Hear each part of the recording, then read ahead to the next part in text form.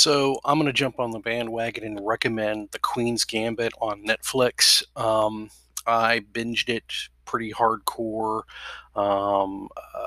the weekend after it dropped, and I got to recommend it 100% along with everybody else. There's no reason not to.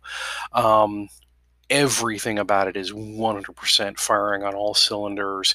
In particular, Anya Taylor Joy. Who has been in a couple of other things, but this one is just really setting her apart. She's in pretty much every scene and owns it, really illustrating the addiction that she's dealing with, as well as the the female in a man's world atmosphere that she's also addressing. The direction is really spot on as well. One of the things I wanted to recommend because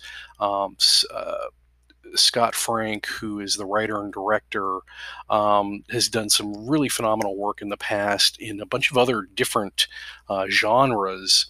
One that I used to love that he wrote ages ago, and I rewatched it right afterwards, was Dead Again. With Kenneth Branagh. He wrote that. He's known for writing, and this is, I believe, the first time he's directed, and it is spot on. It just fires on all cylinders.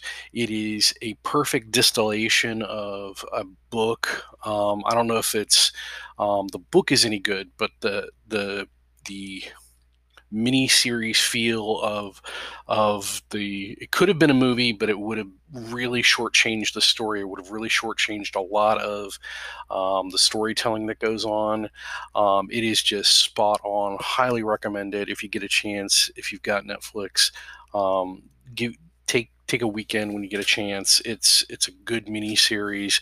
It doesn't eat up too much of your time, and it just is spot on, especially around this time of year.